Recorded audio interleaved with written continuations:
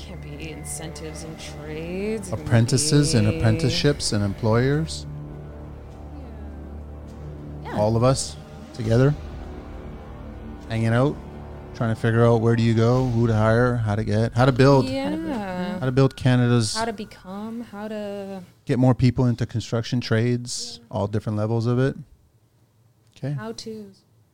Lots of questions. We're already starting. We're rolling. Okay. Good times.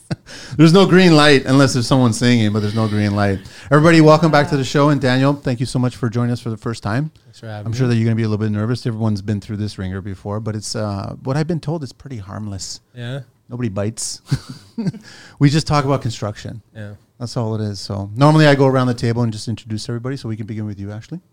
If you want to introduce yourself. Yeah, sure. I'm Ashley Vanfort. I work at Colleges and Institutes Canada, and right now we are working on a program called the Career Launcher Apprenticeship Program, which offers up to $10,000 to employers who hire new apprentices. And then you can get more information at the website, there's two websites, right? So 2 links. There are 2 links. So you can either go to careerlauncher.ca/apprenticeships. And then the other one is toolkits.collegesinstitutes.ca/apprentice connect. Yes, Correct, that is right? our new toolkit that we What's the new one? just launched to kind of help employers have a one-stop shop instead of searching the internet for everything they need to find an apprentice, hire an apprentice, government standards, workplace safety. We've brought it all into one hub to make it easier for everybody. And then also on Instagram, you guys are at college_can. Because it's under CCAN, right? So CICAN. Correct. Right. Okay, cool. All right. And Daniel. I'm Daniel Limoges. I run Limoges Carpentry. There's more to that. I just started. Yeah, I just started my company. The Instagram again is it's Loge, and you spell it LIMOGES. Yes. .carpentry. Limoges.carpentry. Yeah. On Instagram, right? And then my email's limoges.carpentry@outlook.com. What's Limoges? What's the background? French. That's what I thought I was going to guess, but I didn't want to upset everybody today. There's a place in Quebecois. there's a place in Quebec called Limoges, and there's a place in France called Limoges. Yeah. Okay, good. You know that, Ashley? No? I live close to it. Oh, Not that far. okay. And Julia, welcome Hi. back. Hello, I'm glad to be back. Thank you. I'm Julia Lundvall. I am the Brick Chick on social media. I'm a red seal brick and stone mason. I work and live out of Toronto, Ontario, and I'm also a part-time instructor at the Ontario Masonry Training Center. So I run my own business, the Brick Chick Masonry, and constantly thriving and trying to find literally anybody that wants to be a bricklayer because it's super fun, and I'm trying to promote that all over my social media. So if you want to go check that out and watch some cool videos and possibly get inspired to build something awesome, I will be there.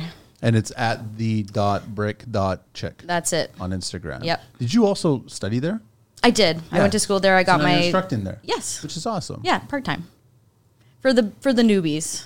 So it's been a really good experience, and just to see it on the other side has been kind of liberating. How's Brick been this year? We're going into the cold season now. It's been an insanely busy year. There's always a constant demand. Is it 1 tank of propane for the crew and 1 tank of propane for your home for barbecue? That kind of idea going on right now? Yeah, for sure. Got to stay warm. It's Canada. It's Toronto. Right now we're inside. So, I mean, if you're gonna start paying for tarping and heating, that's just like an insane, budget that I do not have. I'm a small business. I only have 3 people, so you got to keep things. But you never know. You grow. We're growing. We're getting better. I do a lot of subcontracting with Avenue Road Masonry, and those guys have helped me grow my business immensely. So I'm super grateful to those guys. I want to do a shout out for them. So. Totally. Yeah. Totally. Yeah. So it's all a big family. We're all just trying to help each other and get ahead, and And anyone who's listened to the show knows I have a particular love for masons and the work that they do. Not that I'm dismissing you plumbers or you trim guys. I love every trade, maybe not necessarily equally, but I do. But masonry, I still have a love for it. But brings me to Aaron now. Aaron's back on the show. Hey, thanks for having me back. Yeah. Get a little closer to the mic, please. Are we tuned in? So thanks for having me back. Aaron from Expert Plumbing and Drains. Also Expert Plumbing and Heating, which is new to us. When did you launch that? We launched that about 3 weeks ago now, yeah. So we've been working on that in the back end for the last year. Something that's very dear to my heart is training. I'm a big believer in training, a big believer in investing in your employees, investing in people. You know, that's the future. At the moment, I think everyone out there knows trying to find people is next to impossible. So realistically, the way it is to create them from inside now, you know, to invest a bit in training and, you know, make sure that they get the careers that they deserve in the industry, you know. I actually have 2 apprentices on the grant system today, and I have 2 more waiting for next year to be signed up to that as well. So, yeah. How many employees you got now? Last when you were on the sitting show around wasn't too long ago. You were at 16 now. I think when I was Wow. here last, it was around 10 or 11 maybe. Maybe, you know, projected to have, you know, I'd say by February aiming for at least 22. with the new HVAC division. With the, not HVAC, just plumbing and heating. Oh, just heating. Okay, yeah. Not yet. Soon. Mechanicals next.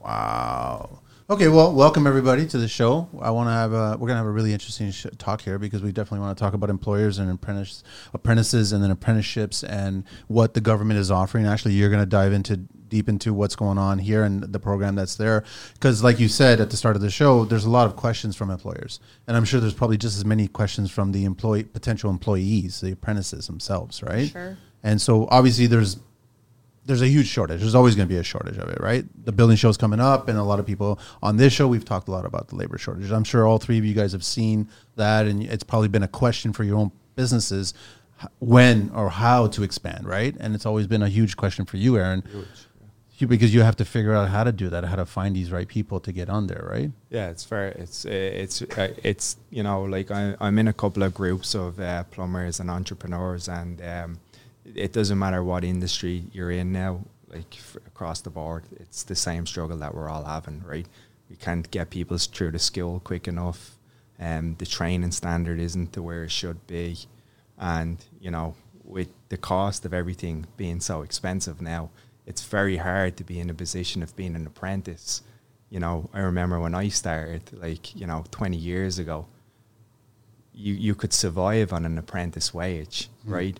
But now with the industry being so competitive, the offset or the labour burden of having an apprentice right now and trying to compete in this industry is really difficult. How are you guys competing business-wise? I want to get economical, right? I mean, obviously we came out of the funny 2 years that happened, 2.5 years, what have you. So were you guys cautious about expanding and growing and considering new employers coming into the business? Well, I did like the most uncertain thing I could think of is I got my red seal and immediately quit my job and started a company after COVID because I just, you know, I was kind of tired of, you know, being under somebody. I wanted to expand my own, you know, my own process of how bricklaying was seen through my eyes. People think about it differently. Everybody does a different level of standard, and I wanted to be as high as I could in that and give that back to other people. The hard part for me, though, it's such a seasonal business that promising somebody only 8 months of work as a small company is next to impossible. How are they going to pay their rent, or even just eating right now is almost tragic. But you've done a smart move where sometimes you kind of go after those interior jobs. Yeah, it's hard to get your foot in the door just as someone so small like me. That's why it's nice to be set up with like a larger company that might be able to get those contracts. But for, you know, somebody like me, it's definitely difficult. What was the biggest hurdle for you leaving employment and then starting your own business and getting that going? Just having the guts to do it and to walk up to, you know, other contractors as a woman and trying to be taken seriously sometimes is super difficult. But I think I said it the last time, like letting your work do the proving for you is all you can do. And I've become more confident in my own abilities. I've learned a lot. I'm stopping to like rush this process. Somebody like you've been doing it for 20 years. I wanted that knowledge right away. And it's impossible coming out of school to have all of that in your brain. Why were you so hungry to just... I think it was just a proving thing. As a woman, I really just wanted to prove that I was good enough because I got a lot of backlash in the beginning. But now I'm just taking it as it comes, and I'm learning every day, and I'm okay with making mistakes. And I think that, you know, I've grown a lot in the last couple of years, and yeah. Are you actively looking for more female masons to come into to your business? I would love to like have a team of brick chicks. I think that would be so That'd cool. be awesome, And it would be an honestly. awesome like That would be marketing awesome. tool, Yeah. I think. Like just a bunch of girls rolling up in your All you gotta house do in is like add- a pink you truck. gotta add an S to the chick. Yeah, brick chicks, masonry, yeah, something like that. So They have that in roofing. There's a women in roofing. yeah, I've Yes. seen a couple Everything's companies Yeah. like Everything the companies bin I've seen chicks. Yeah. yeah. Like they're all girls with the pink bins. I love it. Just It'll happen for you. well, we'll see one day. One day. So you guys, well, I mean, I know you've been growing and you shared it, but Daniel, when you're on your own now and you've got one person working with you. I have no one right now. Okay. Like I have a couple buddies who also have their own companies, and it's kind of similar. Like they're all kind of one man show, and that's Is that kind by of design? Is it because you guys are having a hard time finding the employers? well. I don't want to take on an employee until I know I have enough work for them. And so like right now it's great because there's three of us, and like when they need help they call me, when I need help I call them, and I don't have to worry about keeping them busy the entire time, and they don't have to worry about keeping me busy either. So it's if we're gonna do a big frame a big addition, we all work together. Otherwise we kind of just go our own ways, do our own jobs. Is the fear of not finding all these employees that you need to expand your business, is that really where the fear comes from? Because you're wondering, if I take on this job, I really want this job, Yeah. it's big, Yeah. but I need the bodies, I need the people, and I need the skilled people. So is that a fear there for you, for your business growth? I've definitely looked at a couple jobs where I was on the job and I'm like looking at it and I'm going, oh, I have no idea how I'm going to do this, Because in the back of your head, you're... yeah, well, and even if those guys are busy with their own job, they're not going to help me. So now it's just like me trying to frame 1,000 square foot addition, You can't do it. not by yourself. No. It would be slow. It would be painful. So it was the same situation for you, Aaron? I live that every day. Every day, huh? Because like when I first got started in the industry, to get a start, I'm an immigrant, right? I moved to Canada 11 years I'm an ago, immigrant. right? Don't put down immigrants. What's wrong? Fresh off the boat, as they say. But, Fob. Yeah, it's So okay. I needed financial help to start, right? So I actually came across an investor early on, and I sold a percentage of my company in the very early days to get an investment to move forward. The reason being was because I didn't want to spend too much time working by myself, and realistically I had to go into debt large style to jump over that gap, right? I think everybody that gets into construction goes on their own. They yeah. come across a wall of debt first. Well, what ends up being hard is that like you have a strategy to earn money, but the problem can be is with earning money, too much money early on, is that if you're not operating your business like a business and you're a sole proprietor and you're earning $150,000 a year and you're taking it home, it then becomes very hard to employ people after that. If you get comfortable taking a salary from your wage as a worker for what you put into your company, it allows you then to make more hires within your company, right? That's what I see with a lot of guys. Like, it's saying for someone in your position that I wouldn't hire an apprentice for my first hire. If I could do things again, I would hire a qualified person for my first hire. Because the more you can work on your business and not work in your business, that's what gives you the true growth. Most people will not know about this apprentice program and won't have the like I see that, seeing what you've done, you're trying to simplify this package as easy as possible. Most people that go into construction, like myself, I'm good at plumbing. Plumbing is what I do. I don't particularly do business. It becomes very difficult to research things, find all the resources. How did you hear about this for the first time? I did because I made the right hire. And after being 3 years in business, I hired somebody that is very good at figuring out resources and is really good at, finding things out. So one day I asked her as a task as an office manager, could you go and figure out all the grants that are available? And we had missed out on a couple of years, which was a shame because, I've put in many apprentices through skill now, and, I'm 3 years in before I figured this out. It would have been nice to figure it out on year one. How's, actually, I guess exposure-wise, how do we get the messaging to the trades that this is an option out there? Yeah, so you're not the first employer that we've heard this from. Like, we've done surveys, and a lot of the employers are saying it's challenging to get that information out there, especially because they're so focused on their business and they're spending so much more time focused on building the business, and then these things get overlooked when they should be something that are there just easy peasy. Like, for me, I would add it to all of the skilled trades websites, and it should come up right away. You register your apprentice. Have you looked into this grant? Yeah. That should be the first and only place that they have. How many grants do you guys know about right now that Canada is offering?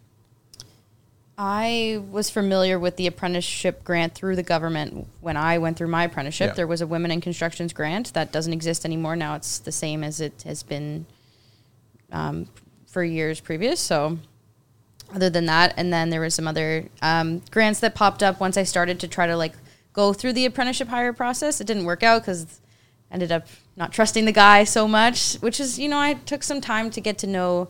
This was the employer? This was one of my employees. Oh, okay. I was considering registering, so I was looking up and searching for grants, and I didn't come across this particular site, but I came across a different one, and the grants were great, but only for a certain grouping of people, and I didn't have any interest in or from those groupings, so it got a little bit difficult. Have you, Daniel, looked into any other grants? The only one I know of is the apprenticeship one. Okay. But that's because I finished my apprenticeship like a year ago, maybe. There's a lot of grants out there for the apprentices. Yeah. This is probably the first one that's out there for the employer, which I mean is great. Finally, with inflation and with how difficult it is for all the employers right now to not only recruit to grow their business, but to even afford tools, to afford PPE, anything, training, any little bit helps. So.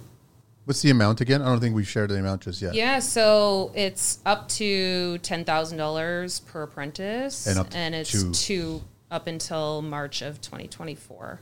So we're hoping to get the project extended, but at this point, technically, Employment Service Development Canada has decided that it's ending at that date. So hopefully we will get extended, and hopefully we will be able to run it for another couple years, and we'll see what we can do. But right now, we've been getting testimonial after testimonial from employers saying how great it is that they're getting help, because without it, they wouldn't have been able to take on apprentices in their business, because they wouldn't have been able to pay them because they had to put the money towards something else.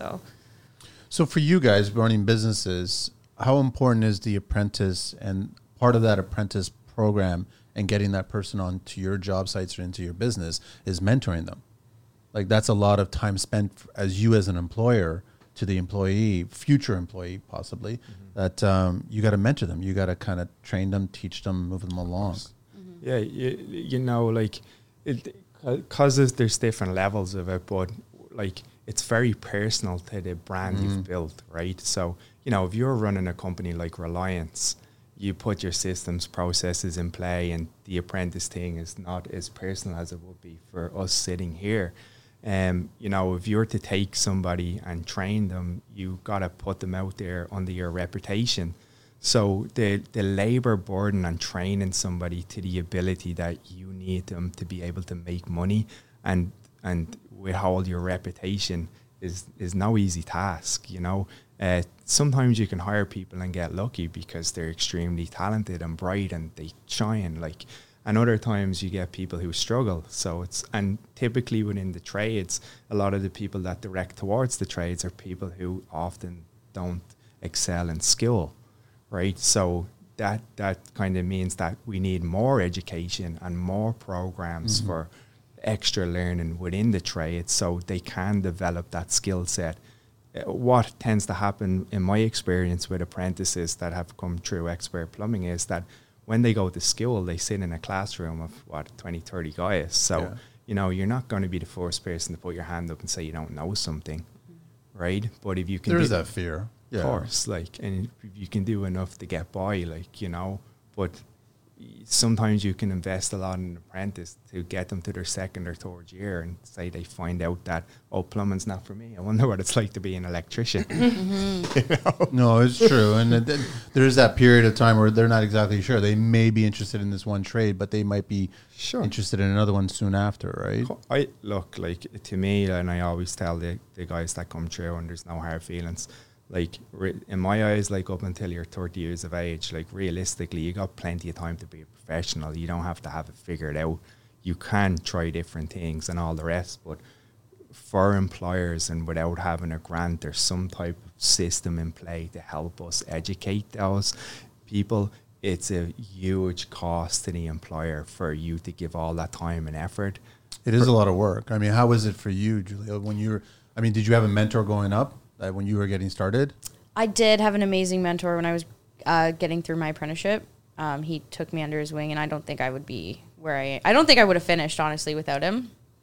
Just the way he gave me a chance. He gave me the opportunity to get on the wall and show my skills with the tools and not just be stuck behind a saw, which I think would have made me cry if I had to do that every day for 4 years. It's just so miserable, right? So having him be that person for me was a life-changing experience, and I'm very grateful for that. So that's what I want to be able to give back to somebody else, and just be that, guiding light to show them that they are capable, but this is a really hard job, and you really have to want to do this dirty, shitty work some days. It's not fun, and it can be fun, but most of the time, like, it's a rewarding experience, I'll say. But now you're being the mentor. So now I'm being the mentor, and I've hired now 2 employees, one of which is more skilled on the tools, one of which is, he's got the strength, he makes a great laborer. But for the first year, I was basically doing all the work, and they were watching me. So I needed help, like, okay, go get me this, both men. Go get me this, go get me that. There was a lot of standing around on their part because I didn't have time to do the job and to show them what to do because it was just me. So now I guess, I don't know how it happened, but they watched me enough that I've given them now more opportunities to learn. So I go, okay, go lay those couple bricks in, and I'll come back around the corner and it looks like an absolute bomb. And I'm like, fuck, like, what are you doing? How is that okay for you to put into but I had to give him the chance to learn, and that cost me money, and I don't have a lot of money, so it was hard, but I'm glad I took the risk because now I can leave him alone and he can do a good job, and these guys, they've gotten better. They're gotten better. These guys are learning. So now we're getting to the point where, okay, I'm going to leave you on a job. I'm going to take on another apprentice, train them, do the same thing. That's the goal anyways. But I think based on your recommendation, I think I'm going to have to try to find somebody with a little bit more experience because that old way of working, it was too slow. It took a whole season. Too many risks, I guess. Too many risks, too much loss. Like, I need to, mobilize and get it done. And then Daniel, did you have a mentor? You had a mentor, of course. I mean, near the end of my apprenticeship, I had Darren when I worked for Caracol. But I mean, like, for most... I almost see quotes around Darren. Yeah, well, I spent so much time with them. Like the first probably 5 or 6 years of my career, I just kind of bounced around from company to company. Didn't always found some reason to leave. And then what was the reason? Were you just testing waters? You wanted to see what other employers were like? Yeah, and I did a lot of different things. Like, I started off working in Halliburton for a design build company, and they did everything from like the ICF foundation to finishing the house. That was fun, but it was in Halliburton, so Bit of a drive. Well, I lived up there when I worked there. Yeah. And then when I came back to the city, I worked for a framing and siding contractor for 3 years. That was fun. Worked for a couple other framing companies. And then I ended up with Caracol for, I think, 3 years, maybe over 3 years. And they're the ones who finally signed me up, put me through the apprenticeship program. And then I finally finished it, took the test. They're still doing it, aren't they? I think they're still doing it. I think there's one of my buddies still works there. I think he's signed up. Okay. I mean, like, there are grants for them. They do get paid a little bit of the apprenticeship's wage, so it makes sense to do it. How easy is the website to navigate for construction employers? For our website? Yeah. To get this information, because I know that you talked about how that site now has it pretty simply laid out. Yeah, so right now we have the two websites. So we have the Career Launcher Apprenticeships, which is where you apply to the program. And then the Apprentice Connect is our toolkit. So that's the one that has kind of checklists and stuff that employers can print off when they're trying to figure out how to navigate recruiting and hiring and whatnot like that. But to navigate our incentives and trades, basically enroll now and you can apply in 5 minutes. Yeah. Really? Yeah. Aaron, we've been that timing easy? people. Yeah, we had no issues with it at all. It was pretty straightforward? Very straightforward. Yeah. Really? Yep. Yeah. No The issues with the application's quite payments. short. Payments were fast. Too. Yeah, we just need basic information, your name, your business number. If you're the signing authority for your business, you'll sign a contract. And then once that contract is signed, then we tell you to register your apprentice with your ministry. And once you do that, we request your payment and we release the money. Colleges and Institutes Canada, or CCAN, is here promoting the Career Launcher Apprenticeships program. Investing in new talent can be a challenge, but the Career Launcher Apprenticeships team is here to help. They are providing financial incentives of up to $20,000 to small and medium-sized employers in the construction and manufacture industries to help them offset the cost of hiring new apprentices. Funding is currently available for a max of up to 2 apprentices up to March 31st, 2024. Employers can allocate the funding for any purpose that supports the apprenticeship, including salaries, schooling, tools, etc. We are working hard to help bridge the gap in skilled trades and support business growth throughout the country. Visit them at www.careerlauncher.ca/apprenticeships. You can also visit them at toolkits.collegesinstitutes.ca/apprentice connect. Yep. I'd love to get your opinions on labor shortage in Canada. We know every other country in the world is having the same labor shortage of pretty much every single trade, except maybe painting. I'm just joking. I'm joking. But there is a labor shortage. We know it, right? So have you guys, I'm sure it's a conversation probably on a weekly, if not daily on the job site with other trades that you guys are discussing it. And if you guys have any insight on labor shortages in Canada? Yeah. I mean, like when I was in high school, they pretty much killed half of the shop programs.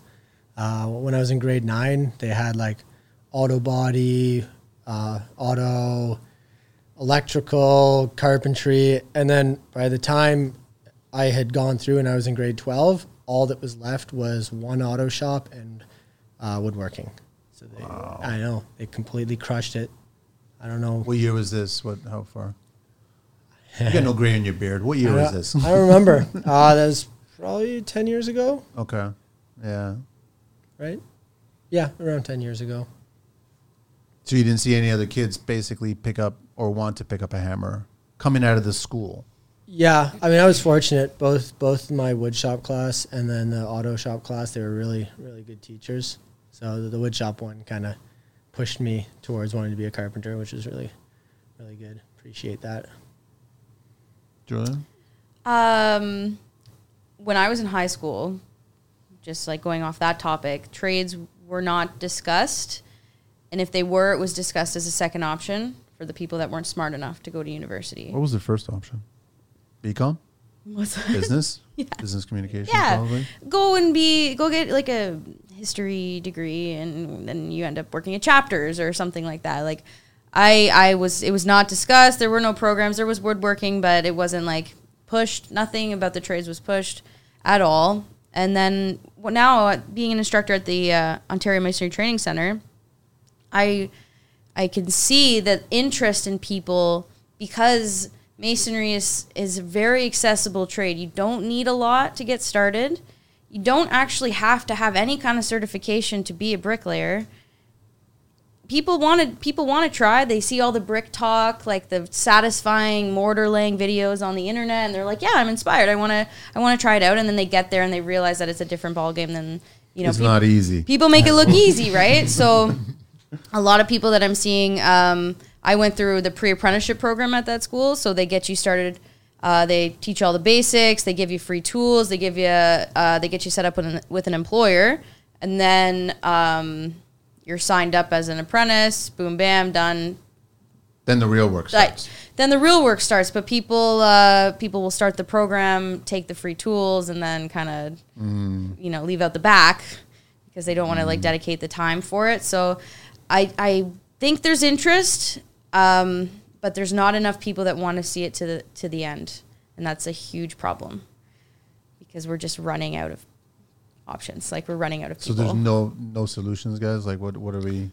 They need to open it back up to the immigrants because if you think about it, like how Canada was built and immigrants. Of course. Like so, it's like how did we get locked into this system now where like would you believe being from Ireland that Canada made me write an English speaking test?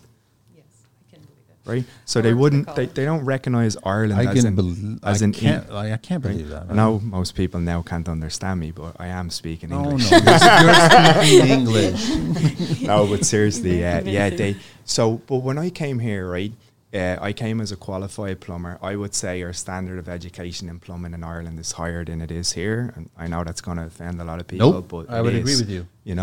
Our schooling is longer, it's more intense, and it's not an open book exam. So. And the thing about it is, when I came here when Ireland went into a bad stage in 2012. Yeah. And the company that I worked for was huge, and they basically pulled out of Ireland. So when I came here, I brought my plumbing license with me, just like you have a plumbing license here. I handed in to the powers to be, and they said, "Oh, great, this isn't good enough. We need more documentation." Oh, okay, well, what's that look like? Well, you need to prove that you were a plumber. Well, that's my plumbing license. It kind of means that I am a plumber. And like my driving license, you would accept. No, you need a letter from your employer. You need to go back to the school. You need to bring all your documentation. Well, that was next to impossible, just to say. Like, because the employer, of course, they were gone. They were gone, yeah. and then getting back in contact with the school. 2 years later, finally, I was recognized as I had the hour criteria to challenge the exam. And then that was just a whole different thing of itself, like, because now we're dealing with different climates and different codes, and sure, I'm a plumber, I can install the materials, and the science is the same, but different rules, right? And there's not many programs out there to take people from Ireland or England or Germany or wherever and get them into something that's efficient for them to learn and pass the plumbing exam.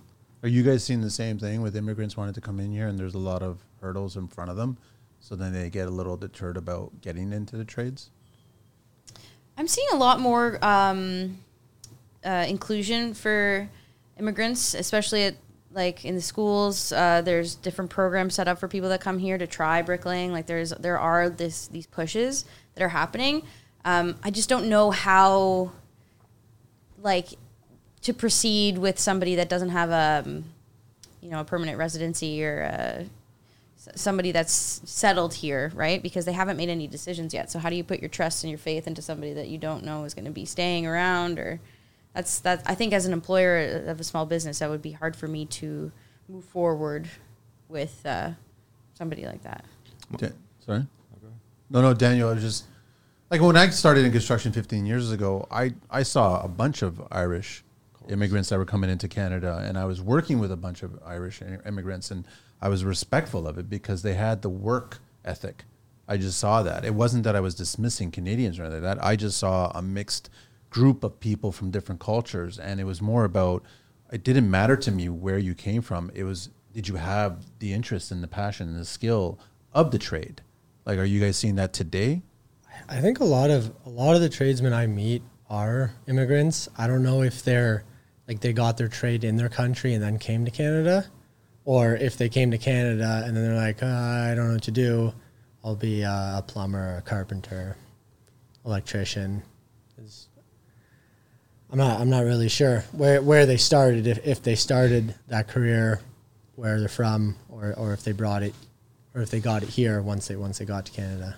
Regarding the powers that be, what's the governing body? I'm just curious that actually signs off whether or not his plumbing license in Ireland is valid in a Canadian. So I believe it's skilled trades, but recently I was actually speaking with skilled trades. So my question to you would be, was it the colleges of trades that existed when that happened to you? Yeah. So what has recently happened, which is actually not something I've ever heard of in the government, but you know, basically the colleges of trades existed and it had many different levels. And so what's happening now with Skilled Trades Ontario is that they've decided to sort of, it's a better word for cut the fat.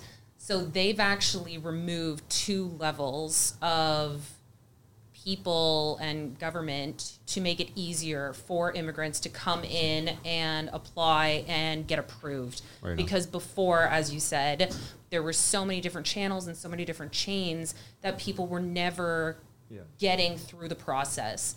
And so we have a new CEO, Registrar of Skills Trade Ontario, and she is really like pedal to the metal, making it easier for us to help bridge that gap by removing those challenges. Awesome. So it is actually great that we have moved in this direction. When did that start, or when did that change? Quite recently, actually, within the past, I think, year or two.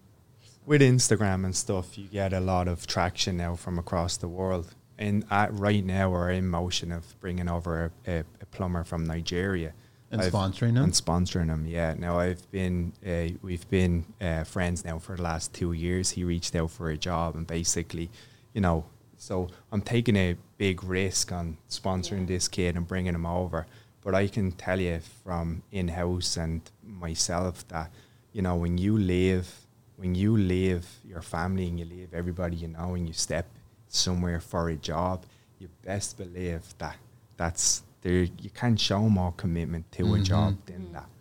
You know what I mean? Like a lot of the guys that I know that have left, or girls that have left the country and they have jobs, like they're the perfect employees because they're people who, like, they bank on their employers, like they carve the path for them, and like they're putting a lot on the line for it, like, you know. Unfortunately, a lot of the kids that I'm meeting these days, they have very unrealistic expectations of what this industry is. You're talking about Canadian kids. I not to just say Canadians, but kids in general. It's romanticized. That's the problem, right? The trades are romanticized? Yes. So, for example, like I went to an event today that was called Level Up, and it had a ton of high school kids. And then it had a bunch of different trades that were there introducing bricklaying, introducing electrical, introducing welding. And it was fabulous. All these kids were so engaged. But again, you're watching these kids play in the sand, nice and gently, you know, and then you're watching them put on their harnesses. This is so cool. But none of it really shows the knit and the grit and the work ethic you have to go into the trades, stay in the trades, you know. Is it difficult to ask the kids to spend a day on one of their job sites? Well, they have take your kid to work day, which is great. But if you don't have a parent or a relative that is on a job site, but yeah, that would be intriguing. Because then they would get an idea of your day to day, right? Yeah. They would see how you start the day, a project that's going on, currently finishing. We did well with a co-op student. Like, it worked out very well. We had a co-op student, Nathaniel. He came in from a school in Milton. And, you know, like, he was at a stage in his life where it's both his parents work for the bank, you know, so he was like, you know, will I head this direction or will I go into the trades? His grandfather was in the trades, so the school called us up, say, we take this guy. I never took a co-op student before. And by the end of it, what he did was we had a strategy for him to go back, get his gas license. So he starts on a gas course in January. He'll do that for a year and a bit, and then we will hire him after that. So worked out really well. Like, it was good to have him. And what's the time limit for you as employers from getting an employee, brand new apprentice, to the time that, like you said, and I agree with you, you make money off of that person? What's that time limit you guys figure? I don't think I'm the right person to ask that, given that it's just me and myself and I. Okay. Just based on my experience, it took a year to be able to realize that there's this guy has profitability behind this person. Yes, that I could leave him and be working at a job, and he is doing another job for me on his own, and I can be comfortable showing up there that it's not going to be a disaster. And I think that's a pretty good timeline, because our apprenticeship is one of the shortest. It's only 5,600 hours. It's 3 years. So in comparison to, a plumbing apprentice, like, it's peanuts, right? So yeah, I mean, if you're not getting it by the first year. But the problem with a lot of these bricklaying companies, especially the bigger ones, you're not even touching a trowel for the first year. Yeah. So You're mud. That's yeah, all it is. you're mud, and you're cutting stuff up, and that's about it, right? So I think if you have the potential to show that you are interested and you have a finesse and you have the eye, like, it's like this, you either have it or you don't. And I feel like if within that year, like, you're going to find out. But really you quick. as employers have to juggle so much to assess this individual to figure out if they are going to stay longevity-wise, and if they have the skills to begin with, can they absorb the knowledge? Will they be in this game for a long period of time, or are they just in here temporarily? Yeah, like what I've noticed from especially the younger guys, and it was the same for myself, a big question for a lot of people is, how much of your craft will you put in when you're not getting paid? Right, so like, how much are you willing to learn off the books? And like Is it there? Are they willing to learn and do the homework? No, they're not, right? Well, it depends. How young are you, Julia? I'm 28. Okay, so you're part of this group. I'm Yeah. just going to say that Yeah. I it's not that I revel in it. I just, because you are seeing it through that generation's eyes, right? And how old are you, Aaron? 47. 30. And then Daniel? 27. So both of you guys, right, Yeah. are kind of speaking to your generation getting into this industry. You're one generation away from this Yeah, I generation. caught the end of the old school. Like, I can call you a millennial. I can call you Gen X or whatever. You're the old, Yeah, there's whatever so many it is. names for it now. I don't even know what I am. But it's Won't be you guys are all seeing it. It's Yeah. different than a guy like me. I Sure. see it and I say it. Then I'm just a crazy old kook, right? So I give mental health days to the guys, because like, because the pressure now is so hard, and you would know from back when you did it, like I can tell you stories, like, you'd be arrested for them now, like, Yeah. for stuff that happened. It was bullying, and now you're promoted. it was, yeah, right. Like, seriously, like, honest to God, it was terrible. Like, when I was an apprentice, it was a really tough time, like, but, and I don't condone, like, a lot of that No. behavior that happened. It kind of sucks. But I do offer mental health days to the guys, because it can become so tough, and they, with the pressure weighing down on you, that sometimes you just kind of need to make a call and say, like, I'm having a bad day, rather so than, like, coming in and messing up your... I have a question for you. I know you went through a hard time as an apprentice, even 10 years ago. Times have changed so much. Even though you wouldn't condone the behavior, do you think the way that you were treated correlates with who you are today as a journey person? Yeah. I think we've kind of gotten to this point where we don't know what to say. I especially don't sometimes. I sugarcoat things, and I try to be as nice as possible, because I literally just want you to show up tomorrow. So, like, it's one of those things you have to, like, how do you find that sweet spot, I guess? Tough love. From the way I've been able to develop a team fast, I think I'm growing pretty fast in the industry, was like, because we're putting so much into education. Like, I have an educator that teaches within expert plumbing, and I can tell you here and now, like, the guys that weren't interested in it didn't last, because there wasn't really any space for them to grow within the team. Yeah. Like, if you can take 3 hours out of a morning or show up early and be willing to sit in a class that I'm paying for, and take your time to sit in that class and excel, there's not really, like, it's not that you don't belong on my team, so to speak. It's not what I'm looking for. Do the kids, like the apprentices, are they just as interested in the business side of your business as much as the skill side of the business? No, nobody in construction is into the business No? side of the business. Business That's side. I why don't they- even know what But I'm they doing. all operating a fail. business? Same No, here. I have no idea. Same, what I'm right? doing. But you guys all had to learn that too, and I guess you learned it through the hard way, On the fly. on the fly, Yeah. and Business coaching is how I learned it, because it gets to the stage where on the fly will bankrupt you. Did you look at it, Aaron, like, here's a hole in my business, I need to fix it. I need to figure out how to make this hole better. 100%. Like, remember I was saying at the start, I had a business partner, and he runs a couple of different businesses. And at one stage, he basically said to me, it's like, Aaron, you either get off the tools and get into the office, or just stay away and stay on the tools. Like, are you a businessman growing a business, a plumbing business? Or are you a plumber who wants to plumb and have people to watch him? Like, pick one. Like, Am I wrong to say that hiring apprentices is part of the business. So the business person of the business should be handling that. Yeah, because like with apprentices, I think you need a strategy. A lot of the guys are saying, a lot of the people out there are saying, "Oh, I can't find people." Well, the problem is now that it's become an employees market, so they're only going to go to the best places. So I would encourage all the employers out there to consider what can you do for their career. And don't judge a guy's worth that he might leave. Like, everyone's entitled to leave. We're tradespeople. That's what we do. But the value is in the growth of that person. Even if I had a guy and I could say to him, I can offer you a fantastic career. There's one thing I can guarantee you. You'll be paid well, treated fair, and at the end of this, you will have something that you can take for the rest of your life. It won't be just my ability. It will be beyond my ability. That's why I believe in hiring an educator, because I can only show them what I know. You guys agree with that? Yeah. It's very smart. Yeah. Which is kind of attracting new talent. And now that I have the new talent, I put them into a pre-apprentice program, and I ask them, like, what job do you want? You want to be a rough-in guy? You're a finish guy? You're a service guy? Like, what is it? And then that's the strategy. We put that guy. You find their strengths. Yeah, of course. And then we put them on a course. You want to learn how to rough in? Great. In 2 months' time, I'll take an apprentice right into rough in stage. Do most apprentices want to become you guys far faster than you guys ever want to become you guys? You know what I mean by that? Yeah. Yeah. They want to operate your business Yeah. a lot sooner than it took you guys to basically get to your business.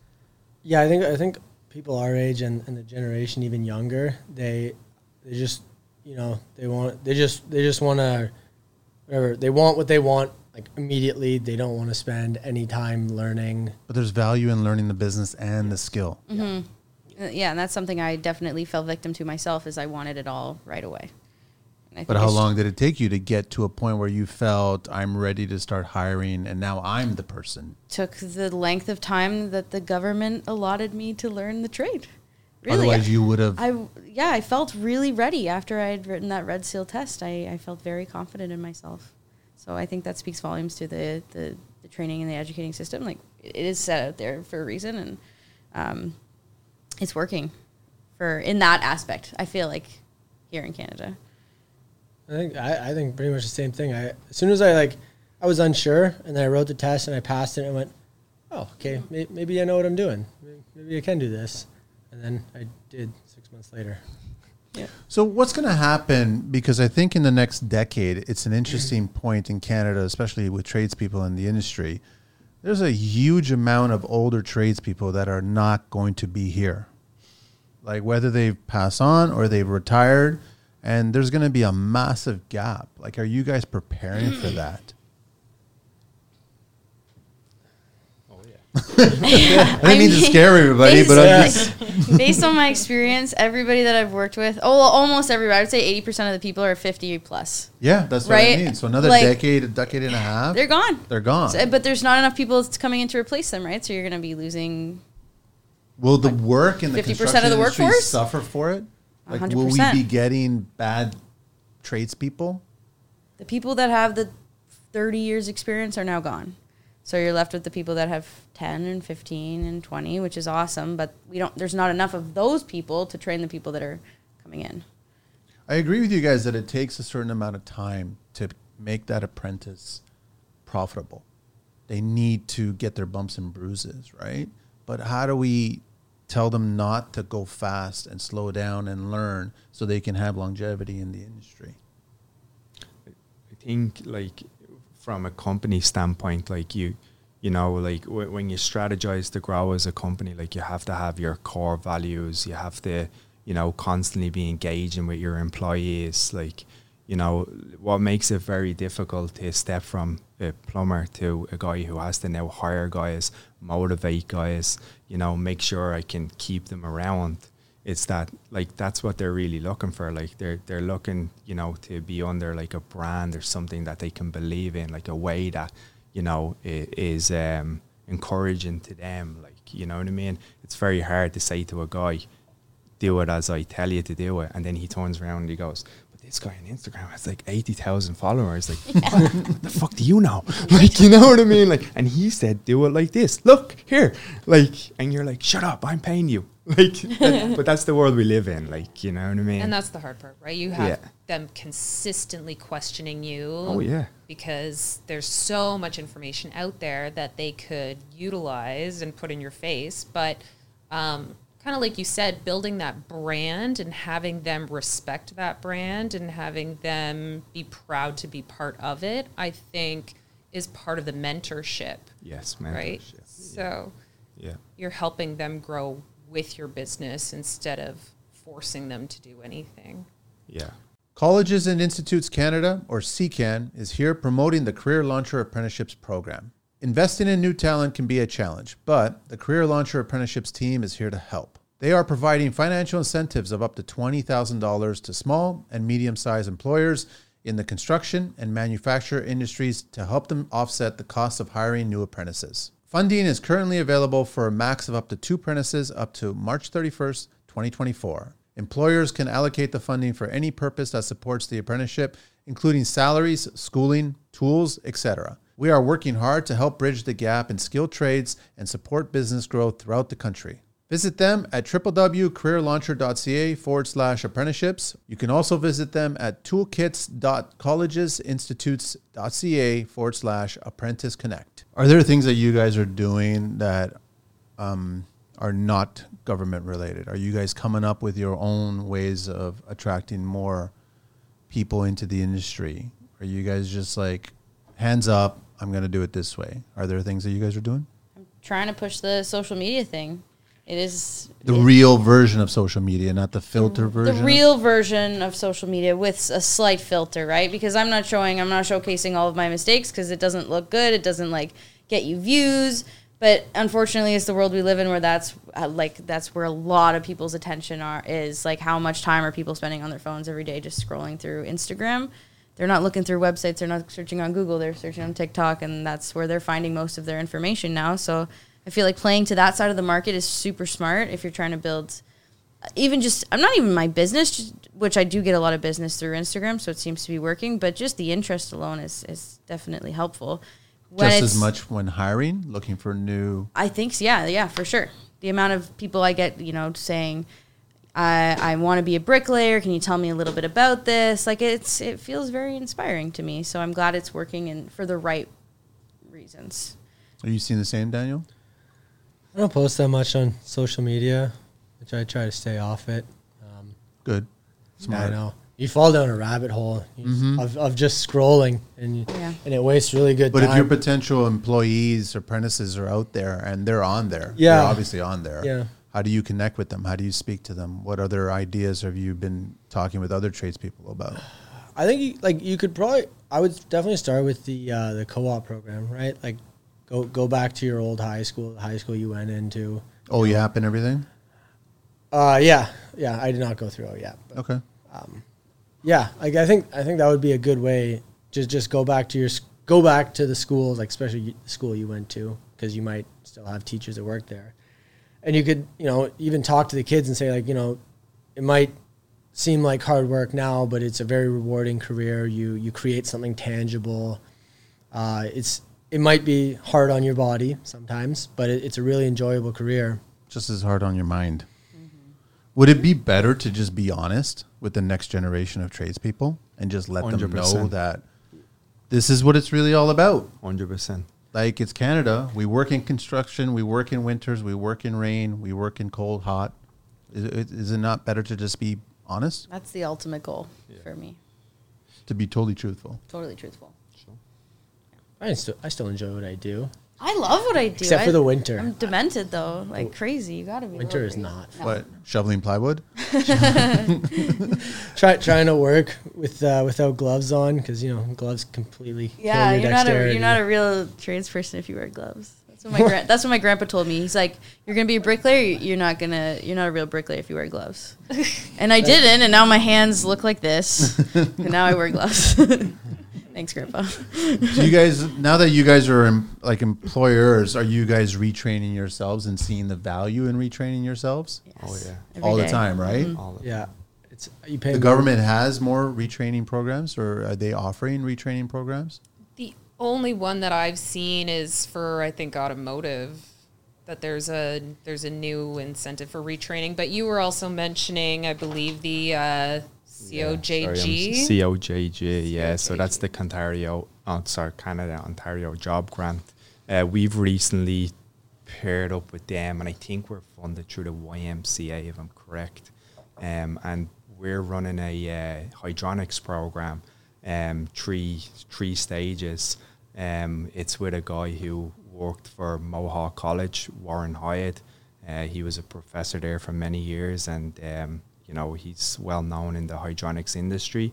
So basically, we were looking to further educate plumbers. That industry is somewhat crossover into HVAC, and it's also really an unregulated industry.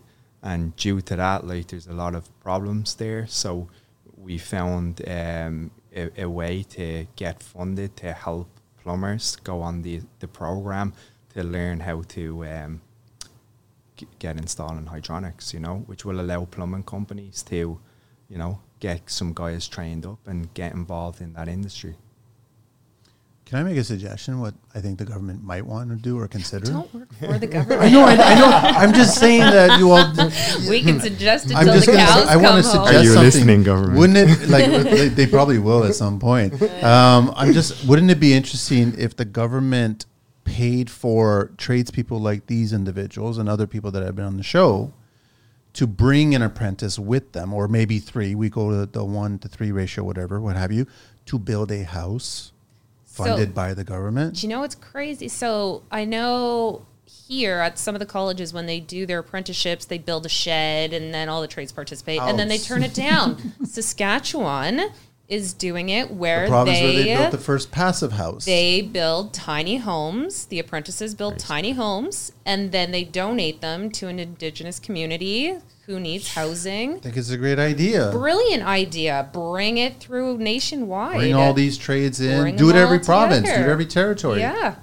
It I'm should be on everywhere. board with that, and I'm Yeah. sure that a lot of awesome. businesses would be on board with You're that. talking about a housing crisis. Like, what better way to utilize? I think it'd be very interesting if they did that. I don't think it'd be terribly expensive to do it, and I think that you would have don't think so a large either. number of tradespeople more than willing to and want to be think a of the part of it. donations they could get from the bigger companies who want to have their names on board with something like that.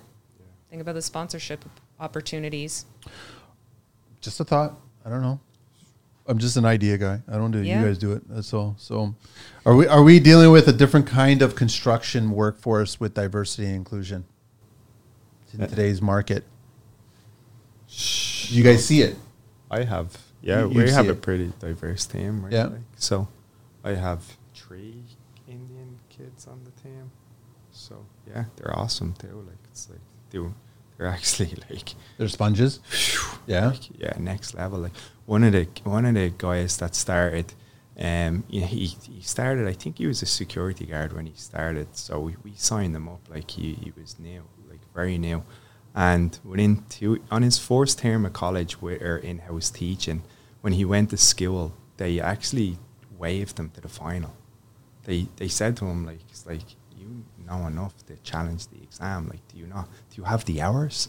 He says, no, I don't have the hours. So they said, if you're willing to just go get your hours, you can just come back and write. You can skip the schooling. So he went from beginner to advanced. He didn't want to skip advanced. His advanced now was in January or February. And yeah, like he just shined. Like that's the guy that got his backflow, his gas license, Wow. his med gas, all in 2 years. This kid, he's 19, I think, or 20 years of age. He's living in Canada now, maybe 2 years. He's still not a PR, right? And he's more qualified than 90% of the plumbers I know. Wow. Even he's more How did you qualified find than him? me. He just called me out of the blue one day. He said I Through was social media. Yeah, he literally said I was the only white guy that didn't hang up the phone on him. His words. Wow. Wow. His words, like. Yeah. Are you guys seeing the same? Yeah, I think so. Yeah. Yeah. I mean, definitely like through, like the government, there was a little bit of that push, right? But there are huge pushes like through the school just to be able to get any, women in, which I think is amazing.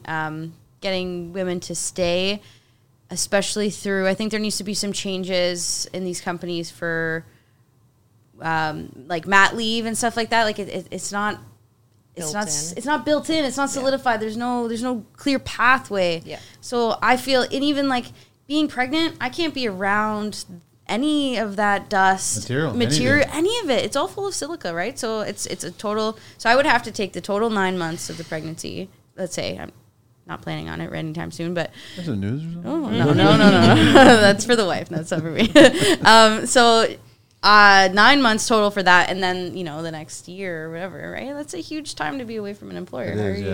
How are you supposed to pay the bills, or even or is that employer going to take you back after that? So I think there needs to be some kind of plan worked in to, especially for there's a push in women that are older. It doesn't have to be right out of high school. Like people in their 30s, 40s, like that's the prime age that people are going to start wanting to start families, right? So. Same with childcare, right? Yeah, childcare. The hours that they'll allow you to keep your kid at the daycares are not allocated with the trades hours. It is not. It is man's world in that sense, I will say, in some degrees still. James Brown. Yeah, but it's getting better. Any thoughts on streamlining all of this that you guys could share?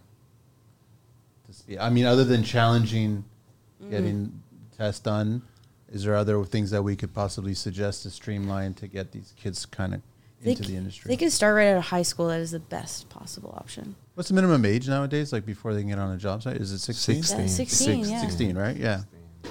I mean, lately I've been hearing a lot of them getting in around 18, 19.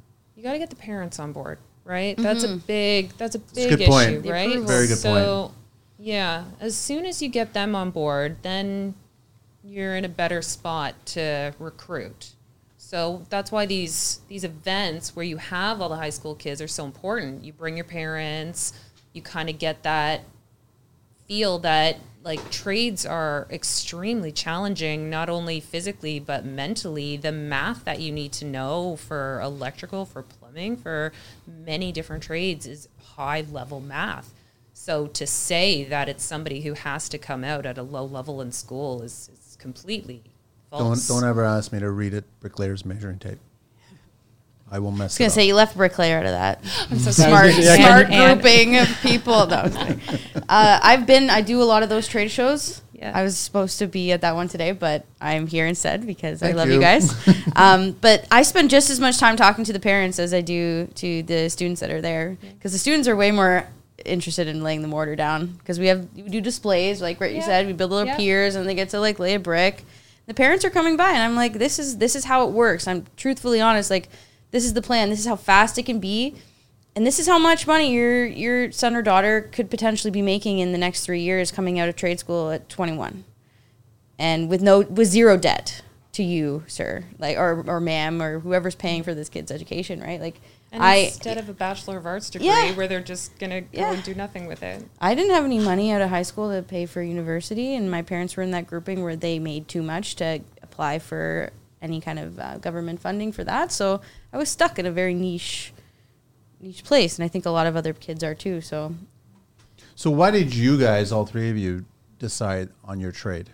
And was it supportive by your parents? Oh yeah, me and my best friend growing up, we used to my parents they gave us a drill, a handsaw, and we'd go walk around the neighborhood to construction sites, go dumpster diving, grab some lumber, bring it back. Awesome. Yeah. So my parents supported it. I guess they realized at a pretty young age that university might not work for me, and so they're just like, he's good at this. Like, so they just gave me a nudge. They said, as long we don't care what you do. They wanted me to go to school. So they were adamant that I did the apprenticeship, because at the beginning I was like, I don't even need it. It's not a compulsory trade. Like I don't need my red seal to do this. And they're like, just do it. Like education's not wasted. So they pushed you more for the red seal than you pushed yourself at first? Even still. Really? Through to finishing it. Even like finishing my last year, I was like I don't want to do it. And they were like, just do it. But are you glad that you did it? Oh, so glad. Yeah. Okay. Yeah, it's doing this schooling has given me a lot more confidence in my ability. Okay. Yeah, they just, they saw what I was good at, and instead of just being like, oh, you need to go to school go to college, do something. They're like, okay, he's obviously good at this. So they just pushed me in the right direction, I guess. I wish parents wouldn't say that university or college is just not for my child. Yeah. Instead of, I'd rather they say those career options are not for my child, but a trade is a great career option for my child. Yeah. I would rather them reword it that way, because it implies that it's a fallback and that you can only do anything else. And I'm like, I've always been an advocate saying that trades is a career. It's not a job. Yeah. That's just the mindset, right? Yeah. And they're both proud of what I did too. And they're both like, they both went to university. And they're happy I'm a carpenter. They're like, I'm happy with what I do. So obviously mom and dad are happy. But yeah, that's started at a really young age. Julia? Yeah, so my parents both come from a medical background. They both have master's degrees. They spend a lot of time in school, high educated people. I feel like because of what I went through in those formative years, I had a lot of like mental health issues, addiction issues. I went through a really hard path, and they knew that coming out of high school, if I'd even graduate, we didn't really know what the plan was, basically. But my mom, she sat me down. She's like, why not a trade? Because I had absolutely no idea or any motivation. You were the kid. She was like, you were the kid in the backyard cutting snow blocks to make igloos when it was minus 30. Like, you just wanted to do things with your hands. So your parents know you best. They spend every day watching you grow and learning that things that you're good at. And they were super supportive. But the one defining factor, I picked bricklaying, and my mom wasn't convinced. She's like, it's too hard, you're a girl, blah, blah, blah. I took her to an information session at the school, and she needed somebody that was experienced talking about what they did and what they loved. Then she was convinced, and she was all for it. She bought me the little shitty beater that I used to get to school, and then, deliver pizzas on the days I wasn't there to pay my way through. And it did take someone other than me saying it, right? You need that voice behind with that experience and that, like, the passion to push these parents into that, okay, let's go. Let's do this. Aaron? A bit different for me. I emigrated to Canada because of my past, essentially. I grew up a single mother, haven't had a father in my life. Being a bit difficult getting into the trade when you don't have much support, especially when you enter into a trade where people have, third generation, second generation. Most of the guys now that I'm more familiar with these days are second and third generation plumbers. That just goes to show how far I've come within the trade to, I always am happy when I'm, talking to guys that are second generation and I know what they're talking about, But I remember going to school and stuff like that being really difficult. But for me, what it was when I got into the trades and not growing up with a father was I found father figures within the trades, and to be honest with you, like earlier we were talking about the age gap. Sometimes that's a good thing. Like, my mentors have been from people 30 years older than me.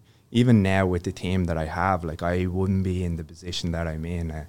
Big shout out to Mike Cox, and like, Mike has been in the industry for maybe 30 years or so, and I wouldn't have the growth I have without having the experience of experienced people around me. How did you find him?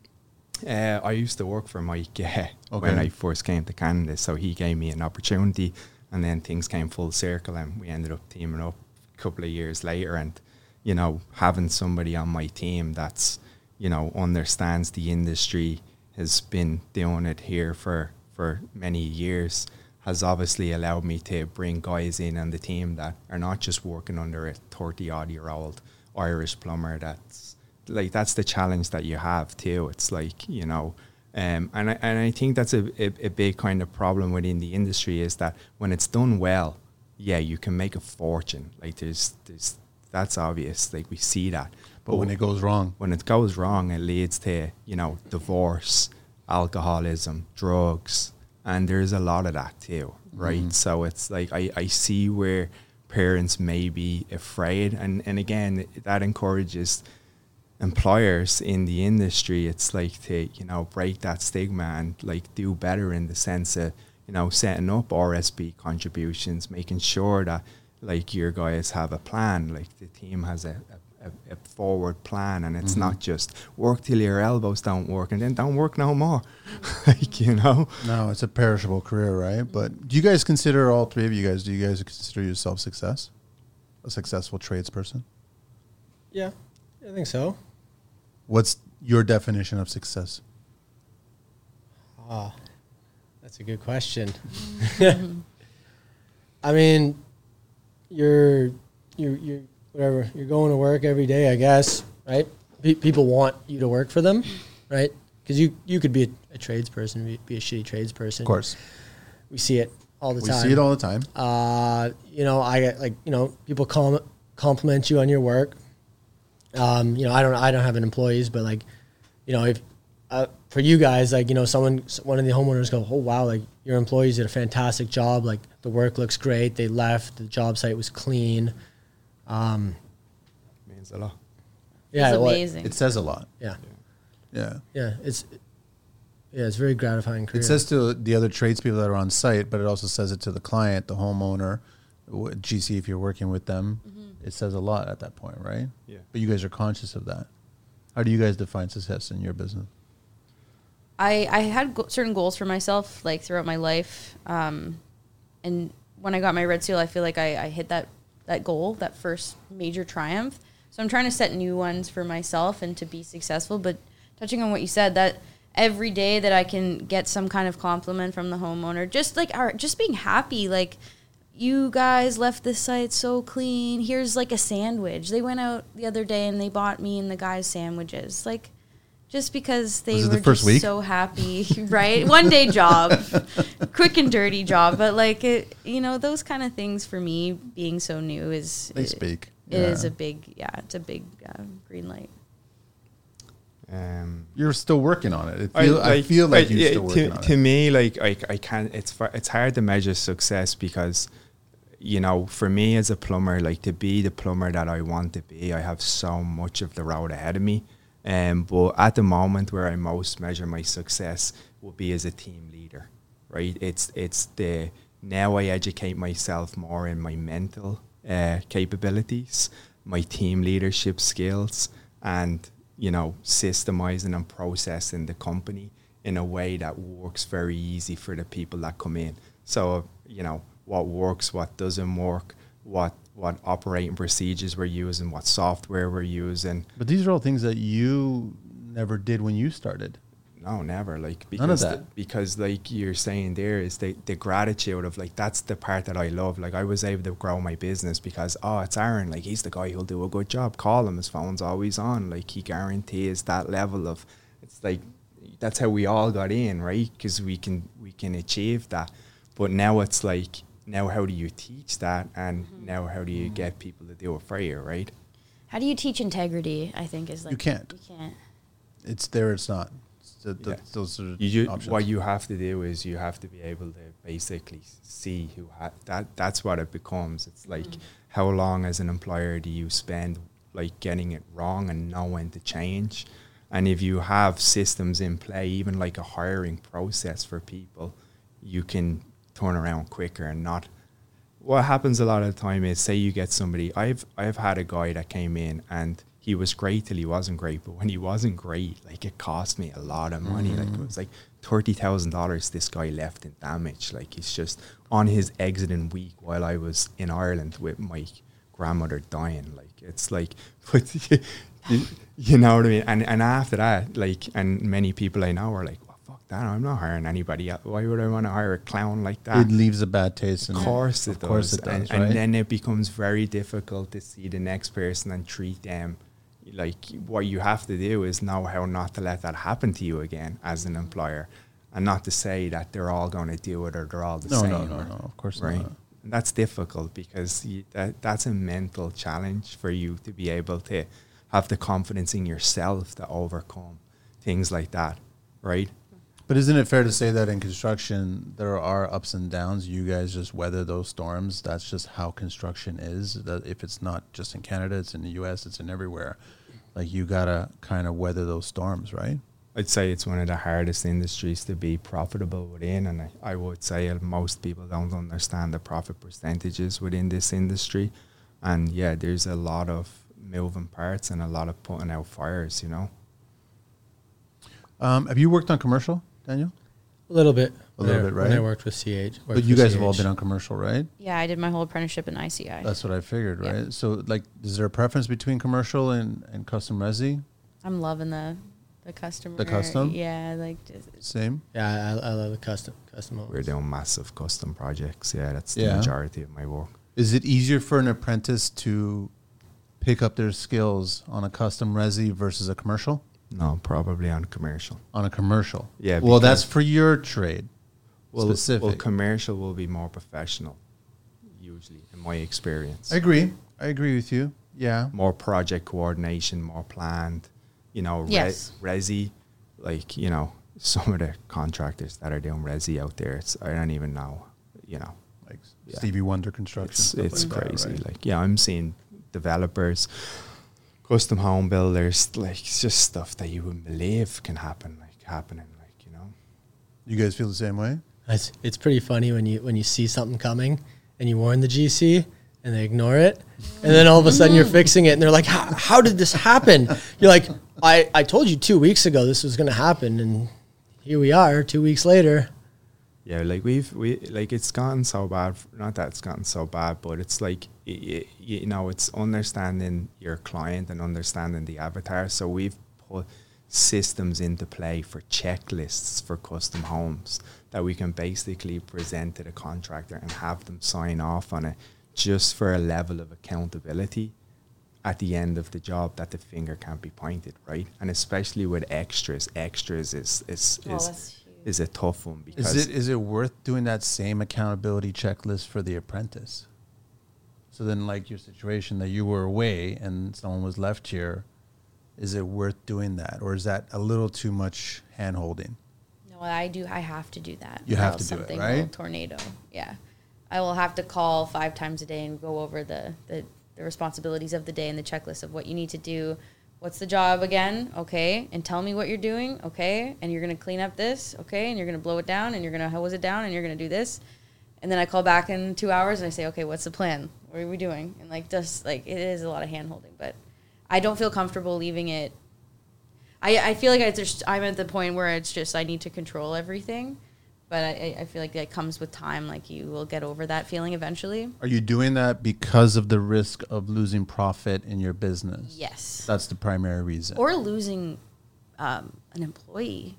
The guy, you know, he's working for me, and I said, watch out for the massive power line, right? And he was like, I got there later in the day, and he's like, oh, I was hitting that with the ladder all day long. And I'm like, what are you talking about? That's really stupid. Like, but those are the things you think. I said it already, and I warned him it was there, and he said, oh, yeah, okay, but it's just like, In one ear, out the other. yeah. Well, safety is a big concern, It's a huge, right? yeah, it's a It huge is. thing. I just want people to go home at the end of the day. Of course, everybody. Yeah. But yeah, so I was just trying to get an idea if the commercial or the custom would be better. I could totally see it for the top 3 trades, which are HVAC and plumbing and electrical. Yeah. They can get a lot, but they could also be taught a lot of negative things too. yeah, in the custom end of things, like, there's a lot on the line with the client.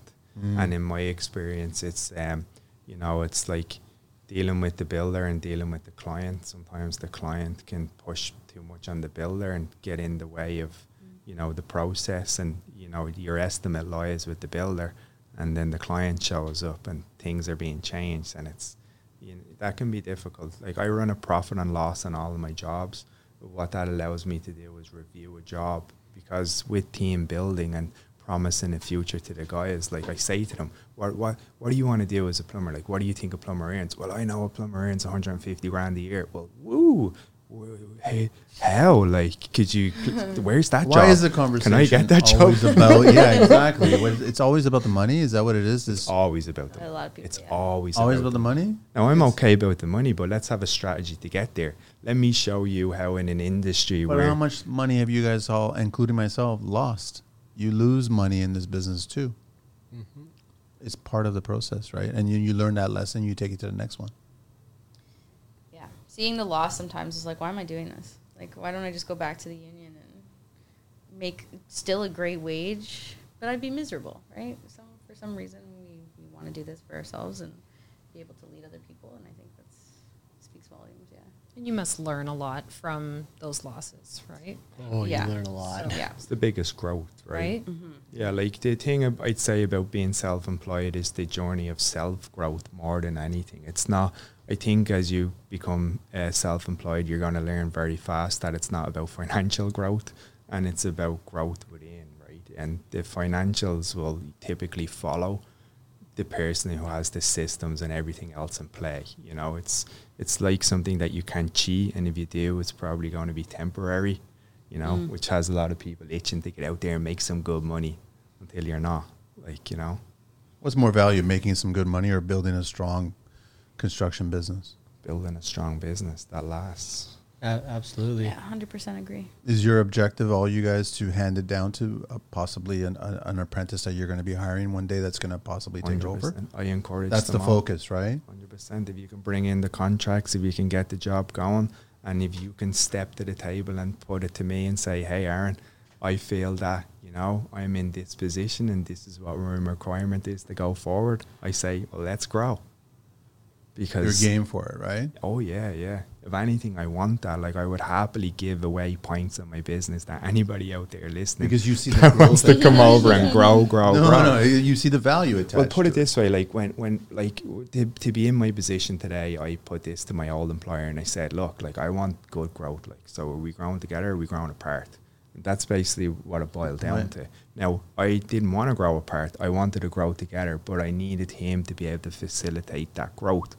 That's why I moved into the heating industry. I have 2 guys that work for me. They're way too bright to be rough-in plumbers. They just are. They would have outgrown me, right? So I'm like, what do? I got to look for something else for these guys to do. Yeah. Find more challenges, like, you know. And now these guys are stepping into being in their younger 20s and running the division of the company where it's like, you know, like, if someday they step up to take a part of that, well, so be it. Colleges and Institutes Canada, or CCAN, is here promoting the Career Launcher Apprenticeships program. Investing in new talent can be a challenge, but the Career Launcher Apprenticeships team is here to help. They are providing financial incentives of up to $20,000 to small and medium-sized employers in the construction and manufacturing industries to help them offset the cost of hiring new apprentices. Funding is currently available for a max of up to 2 apprentices up to March 31st, 2024. Employers can allocate the funding for any purpose that supports the apprenticeship, including salaries, schooling, tools, etc. We are working hard to help bridge the gap in skilled trades and support business growth throughout the country. Visit them at www.careerlauncher.ca/apprenticeships. You can also visit them at toolkits.collegesinstitutes.ca/apprentice connect. I know that you haven't done the OEAP or been a part of it, but have you guys have any, no? What? Hired anybody that went through the OEAP program? No. Oh, yeah, program. Sorry, my apologies. Sorry? Oh, The wait. Ontario Youth Apprenticeship Program. Youth apprenticeship. So the government pretty much gets you either a student out of high school level. Yeah, and they pay to have the student work for you or under you Like for a a little co-op. bit, kind of like a co-op. Yeah. Yes, I think that's what happened with the kid that we had from Milton, to be honest with you. You probably started in the OEAP program and then, I'm pretty sure he did, yeah. okay. Because it didn't cost me anything to have him. Or is that just because he was a co-op student? I don't know now. Usually, I think co-op you get paid, and does a co-op you get paid? No. I think so. No, co-op you don't get paid, but OEAP is the government. Counts as hours. Yeah, the hours. Yeah. But the government pays Yeah. for those hours. The employer Yeah. doesn't have to pay for The those employer hours. doesn't pay for those. You got to sign a bunch of paperwork. There's a lot of paperwork, and then they get on your job site for a period of time, right? For a short period of time. But what's great about those OEAP students is they're never fully registered with the ministry. So those students work for you for a bit. You decide at the end of their time with you whether or not they're deemed to go into an apprenticeship, and then you still qualify for the grant because they were never registered with the ministry. Awesome. Yeah. So it is a good program to like get somebody with soft skills to then come in as an apprentice, because it's a shorter period of time rather than going through the whole apprenticeship process of registering them with the ministry and whether or not you guys are going to lose money because you're spending so much time training them and your journey people are training them and whatnot. So it's a nice intro to the trades that they created. Do you guys want more government collaboration with your businesses or less? To make your business grow and potentially have more people to pull from to hire? Yeah, it'd be awesome if you could do more, because the more you can do, the more areas you can branch into. Like, say right now, like, you know, I have a couple of service guys that would love to get their backflow license. But in order to get the backflow license, they got to pay $1,500 or $2,000 and take a week off work. So it's like, you know, we as an employer, I can help with the assisting of the paying for the program, because, you know, if they're going to be putting It's it to going to benefit use, your business. benefit. Eventually. Yeah, but like most employers aren't in a position to say, oh, here's $2,000 up front for your program. I hope you pass. I hope you stick around. And by the way, good luck on your week off. Like it's just, you have to be a bigger company, and the bigger companies can do it and are doing it. They can afford it. Of course, yeah. I feel like the school programs are set up in a really great way for us, because they're usually in the winter and they're in the colder months. So you're going to be off anyways. So you're going to be off on EI, and you can go and you can get the grant from the government, which is, you know, it's not a lot, but it's something. The one thing I can think of, like, my guys, both of them right now, they don't have driver's licenses. I'm saying, go get your license. I'll pay for it. But maybe something out there that the government can get involved in with helping people afford vehicles. And getting to work is a huge thing, especially if you're not downtown Toronto, you're not able to take the subway. Well, it's difficult. Custom resi, you guys are super difficult. here in this and part of the city. I spend hours going around picking people up. So You're carpooling all the time? Carpooling, yeah. Yeah, like Same situation? vehicle Super grant. helpful. It's just me, so I haven't had to pick anybody up Pick yet. yourself up, yeah.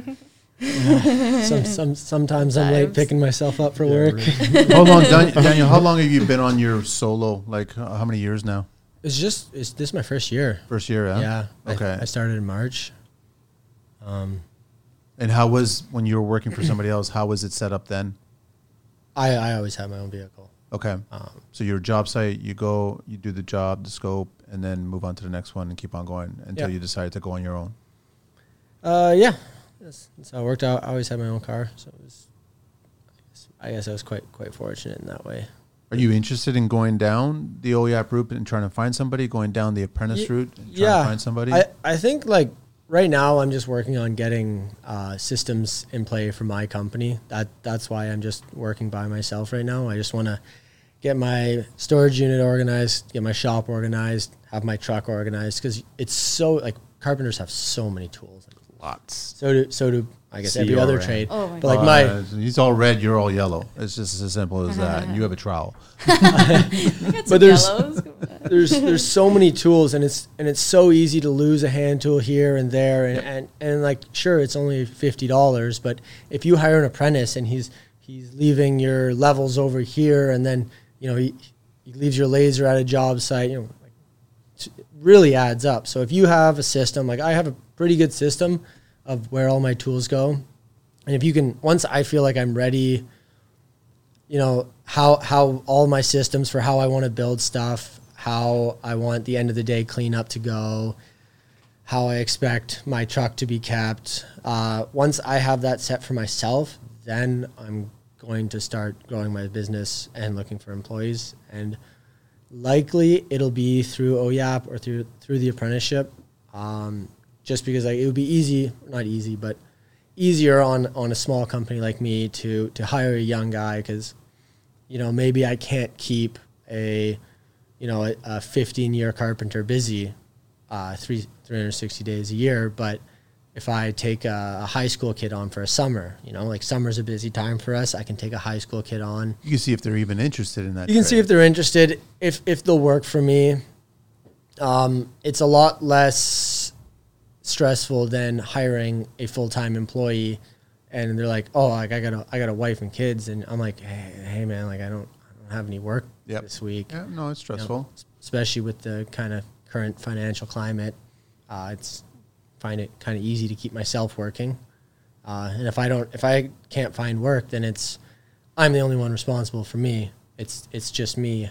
Whereas, if you have 2 or 3 guys, it's an added stress. It's a different story. But yeah. Are you guys working on how to make your business more efficient Oh yeah, that's Every day. every right single now. day? every day. You have to be, right? There's working on the business and working in the business. Yeah, there's two Like different how things. often, and a lot of people aren't working on the business because you're just working in the business, and then that's what makes it scary, right? Like where I would say is that I have the opposite opinion on I would hire a qualified guy first rather than a helper, because now if you have a helper, you have to concentrate on. You have to keep him busy, so you have the same commitment. You just don't have the same financial obligation. Mm-hmm. But what ends up happening is that you will spend so much time trying to figure it out with him that if you could put more belief into what you do, you're already in the position of being self-employed, and you've got there because you've been able to, get contracts, get people to believe in you. So now if you can match that with somebody that knows what they're doing, you'd be surprised at how quick you could grow. Then your next hire can be an apprentice, because it can be that person's responsibility To take now care to of that and person. now you have two. Now you can actually work on the business. Now you can systemize it. Now you can get your data entry in your CRM. It's very, like, even tools. Like I lost 1 year $40,000 in tools when one of my trucks got stolen. Right. Ouch. So again, how do you document your tools? Where are your tools? Do the insurance company have a record of all your tools? Are all your tools photographed? Because if they're not, good luck with that. Like, only for I have a team of people, I would have been bogged down in losing major jobs trying to figure out where my hand tools were, while $100,000 in work passed by, because I would have been stuck, right? Yeah. So like, it's very important that you do have the correct insurances, and you have your tools laid out and photographed and everything in case if something like that does happen. I want to ask you guys, at what point, because I know you mentioned, and I think, Julia, you mentioned earlier about, really quickly that if this person's going to work out or not. But what are some of the telltale signs that you see from potential apprentices or potential employees that are coming on board that you guys finally realize, okay, this person is not trainable. This person is not a good fit for my team. And how will you guys handle that? I've noticed now it's an interest in the art and the beauty of bricklaying. If I hear some of the guys, they talk about it and they're super interested and they're asking me questions about what it is and why it is that way, that's my first sign. I know that they want to be here and they want to do this with me. But if they're not speaking because people that way, don't usually give a shit about bricks, but it's the odd person does, and it shines through for sure. so then how do you handle it when you have to let go of somebody? I haven't yet. Okay. I've been really close a couple times, but I just have so much personal investment in these two people that I can't see. I see love the potential for I see them. the potential, and I love them as people, and I want to take care of them. Okay. Like I have a relationship with them. Like it feels like And they're loving the art of the brick. they're loving the art of the brick, and they want to be better and they want to do better. But everybody has bad days, and I've had lots of bad days through my apprenticeship. I struggled a lot. And I got away with it because I was in a big company. So I could call in sick and they'd still, be fine without me. Yeah. But I'm not fine without my helpers, right? So yeah. Daniel, you haven't fired anybody yet? No, but I worked for one. I worked for one framer. I was there 2.5 years, and I think we went through probably an employee every other week. Oh wow! And you could tell within 10 minutes if they were going to last or not. What was the sign? It differed for some. I remember one guy. I was still pretty fresh at the company. I was just explaining them like simple shit, like how we grade lumber, how we leave a job site, how our boss likes the tools. And the guy literally looked at me and goes, "Oh, you guys are carpenters." He just wanted to bang studs together. That's all he wanted to do. So he goes, "Oh, you guys are carpenters. Like I'm not a carpenter." And then he literally just grabbed his tool belt and walked off the job site. What was he? I think he came from subdivisions, and I think all he wanted to do was just nail gun in his hand and just nail studs together. Just a hammer. Yeah. There was a lot of interesting guys. Colorful cast of characters in construction is what I Yeah. call it. Yeah. You've obviously let people go. Yeah. Not obviously, but yeah, you have. I don't, and I don't like letting people go at all. Like you said, like you develop relationships with people. I'm a team leader, so you know ultimately the ownership stops with me. But you know what it is it's just trying to get better at knowing what's a waste of your time and knowing what to work on and how long to work on it for. Like that's the difficult part, and you know. Pick your battles. Yeah, like developing yourself as a leader and like, you know, as an owner, getting more invested in leadership, read a couple of books and, you know, go on a journey like that. And, you know, that will help you navigate through your business and recognize character traits in people that, you know, you may not want in your team. And again, like having, you know, your company laid out to say like, what are your morals? Like, what is the company about? Are you having to keep them engaged in what the company is, you know? What's the best lesson that you guys have learned for business growth that you've taken into your own businesses? I mean, I haven't had a chance to implement it yet. But you worked on other businesses as an employee. Yeah. And you've seen what works for them business growth-wise. I think if you make your employees feel like they're part of your family, like your business family, I think that goes a long way in making and you seem like you do a very good job, both of you guys. I don't know, by the end of this, I want to be a plumber on his crew. I know, like I was just thinking that. I want to go. No, but I'm going to still be a mason. But I think that's so important as an employer is make your employees feel like they're a part of your family, because they will go that extra mile for you. You know, they'll work that little bit harder. They'll care a little bit more if they feel like they're cared for by their boss. I think that's the biggest thing you can do for your employees. And I think they'll go, like, it's not just a paycheck now. They care about it. For some places I worked for, it was just a simple transaction. I worked for you, you paid me, and that's all it was. So you have no issues walking away from a company like that, because you're just like, oh, I'll just go. There's a bunch of other nothing companies now. Yeah. And like you guys said, like employees are a lot more valuable than employers right now. Like it's definitely the employees market. So just make your employees feel like they're wanted, they're part of your family, train them, like I guess spending money on training, make it seem like it's definitely not a dead end job. And Julia? Yeah, I totally agree with that. Like some of the times when these guys said like they just want to protect me, and I can feel that from them. They're like older brothers, right? They just want to keep everybody safe, and they want the job to go right because they want me to be happy. And the part for me to, you know, get that in their head was I had to show up and work my ass off in front of them, and not just like sit around and like out of the white pickup truck, like, okay, go do this, go do that. I was so a part of it, and I showed them like how nitty gritty this can be and how much work it is. But at the end, like, look at this beautiful thing that you just created with your hands, and that's going to be there for the next 150 years. And I hope, you know, that if you know you get to the point one day that it inspires you to be able to do the same thing. And I feel like they're getting to that point. The other thing, being new, I literally have 4 years. I started in 2018, so I'm not I don't have a ton of time in this trade. In business, it's only been a year and a half, so I'm very new. Constantly learning from the people that have been doing this longer than I've been alive has been my number one lesson since the beginning. Listen to these people, they know what they're talking about, and admitting when I'm wrong and I need to ask for help, because I like to think that I know everything, but I absolutely don't. So. I do. Yeah, you do. I know. I gotta call you, man. I still have a couple more years to mature, I think. Yeah, so that's definitely been my number one for sure. There's been a number of lessons for you, Aaron, right now, just over the years that you've taken to your business. Yeah, so many. Like, you know, I think the number one thing is, you know, control your ego. You know, like that's a big thing. Like, I have one of the gyms that one of my nephews is he fights MMA, and it says leave your egos and your shoes off the mats, you know. And I always remember that, and I'm like, wow, that's a good one, like, you know.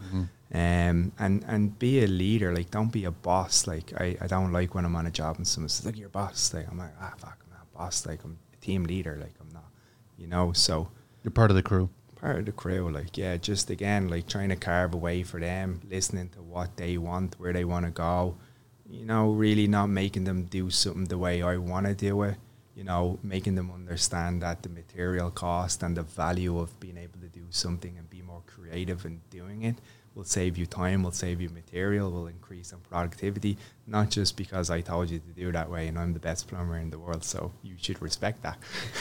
No, but you're also creating, all of you guys are creating an environment for them to present new ideas. Of course. To add value to your businesses as well, right? That's kind of the environment that you guys want to create for them, right? Oh, yeah, big time. Like, yeah, it's funny because when with the team leaders now, when I brought them and showed them like the profitabilities in the industry, seeing the operating cost and seeing like all the segments on a big job and the returns, and like seeing like when the administration would give back the package and they would have all circle, like this would be highlighted, every things that were contested, like from the invoice, and these guys were like, wow, like what's that?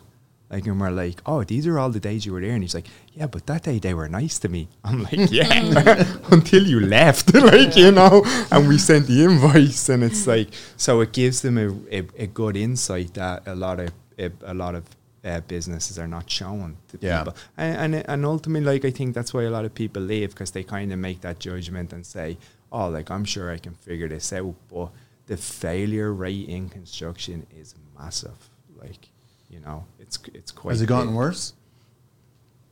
I don't know. It's that like, isn't it in like 95% of businesses don't last like 5 years, and 98% don't last 10 years or something? Like, aren't the stats ridiculous? I feel like everyone and their grandmother right now is becoming a general contractor. Yeah, the market's saturated. Like, it's crazy. Yeah. If she can carry block, sure. That's fine. I'm good with that. Even one at a time is better than some of the people that we're going to wrap it up soon, but I do want to ask you guys, I guess, one last question about, I guess, a two-parter question. You as employers, what's the one question you want to ask the apprentice first when they get on the job site? And what's the first question that the apprentice should ask you as the employer?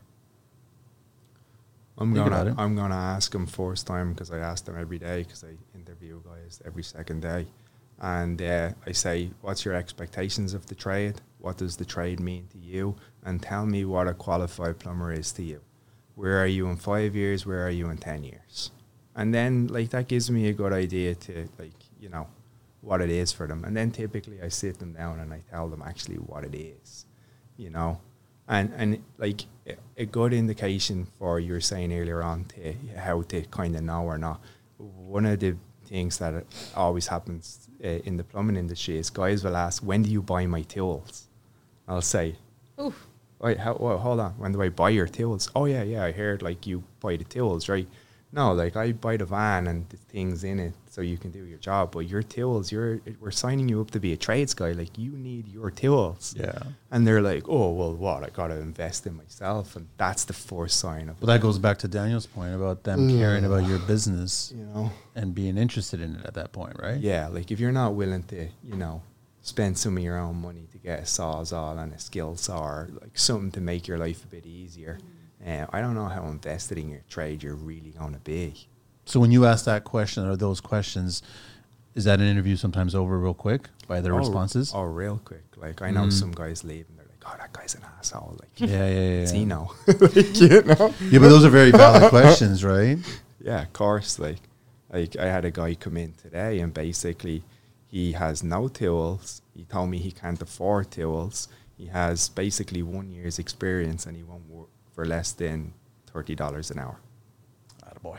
Yeah, awesome. Knows what he wants. Yeah. Right? I'm like, wow, Okay, I got a guy that's for confidence $20 right an there. hour that's doing Yeah. side jobs and has his own tools. Like, Julia? Probably like my number one would be, does hard work inspire you? Do you go home at the end of the day after working your ass off and that makes you feel amazing? Because that's what you need to do this trade. You need to be able to just absolutely adore slaving over whatever it might be that day, taking down a 100-year-old wall, building up a massive block wall. Who knows what it is, but you're gonna feel it. And I want you to go home and feel happy about what you did.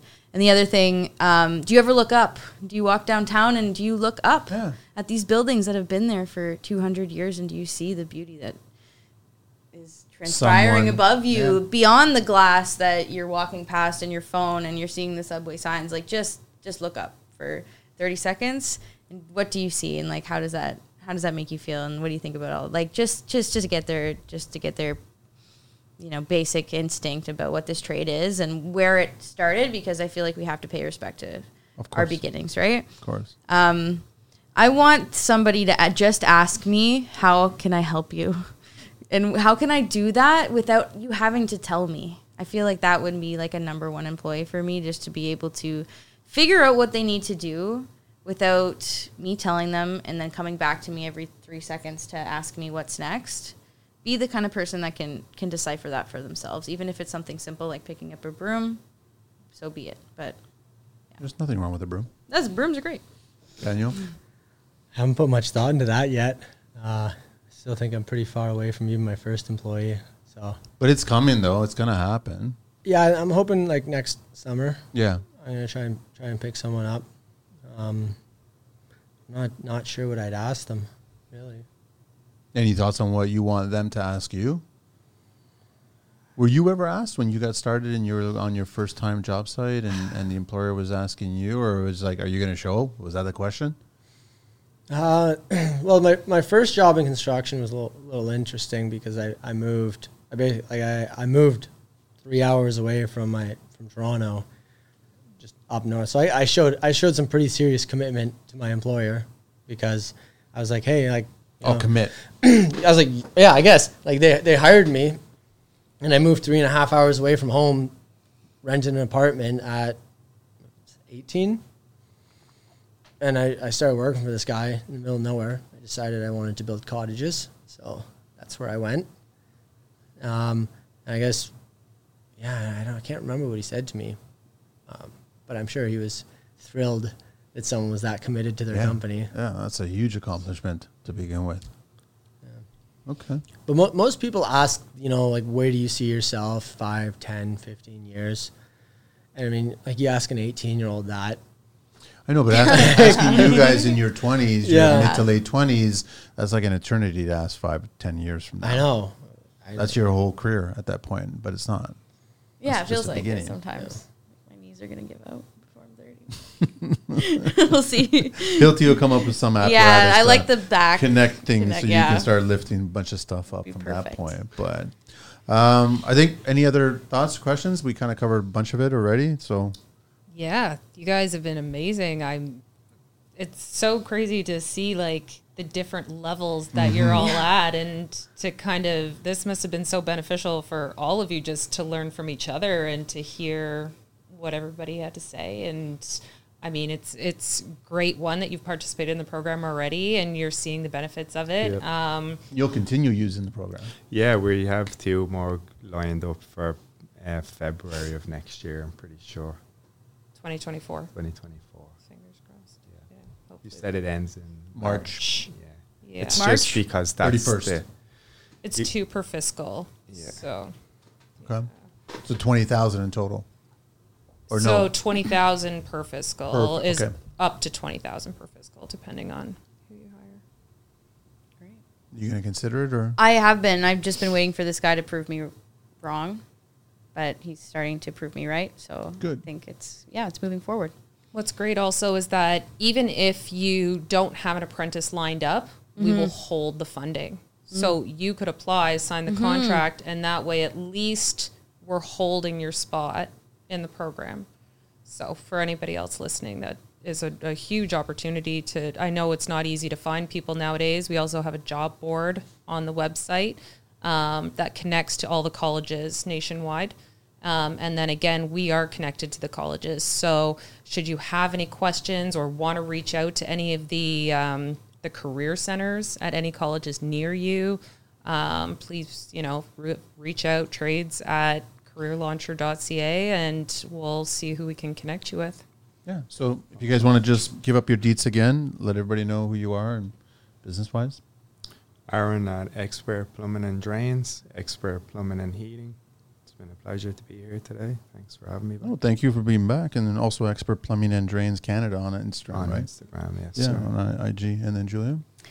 Julia with the Brick Chick Masonry. Soon to be the Brick Chicks. Soon to be the Brick Chicks Masonry. I'm the.brick.chick on Instagram. Thebrickchickmasonry.com is my website. You guys can also check out if you're interested in bricklaying or apprenticeships in bricklaying. Ontario Masonry Training Center has a great website, and they have got lots of programs to help people get started for next to nothing. So they're a good resource. Daniel?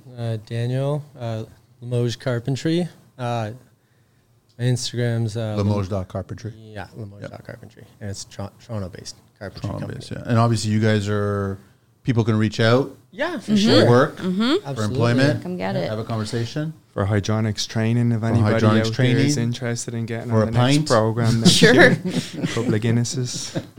And then Ashley? And Ashley from Career Launcher Apprenticeships. Sign up, get some money for growing your business at careerlauncher.ca/apprenticeships. And also toolkits.collegesinstitutes.ca/apprentice connect. Yep. And then the email, I guess, if anybody's got any questions, they can reach you directly. Trades@careerlauncher.ca. That's it. I think that's it. I thank you guys so much for being on the show. It's always nice to see you guys again. And then Daniel, awesome. you're more than welcome to come back and do another show. Should come back with Jim. Sorry? Said I should come back on with Jim. You know what? You ask him if he wants to come back. He was on the show recently, so I'd love to have him bring Darren along too. That would be fun. That would be a good show. Do you have like some of the bleep people swearing out though? No, we just let it go.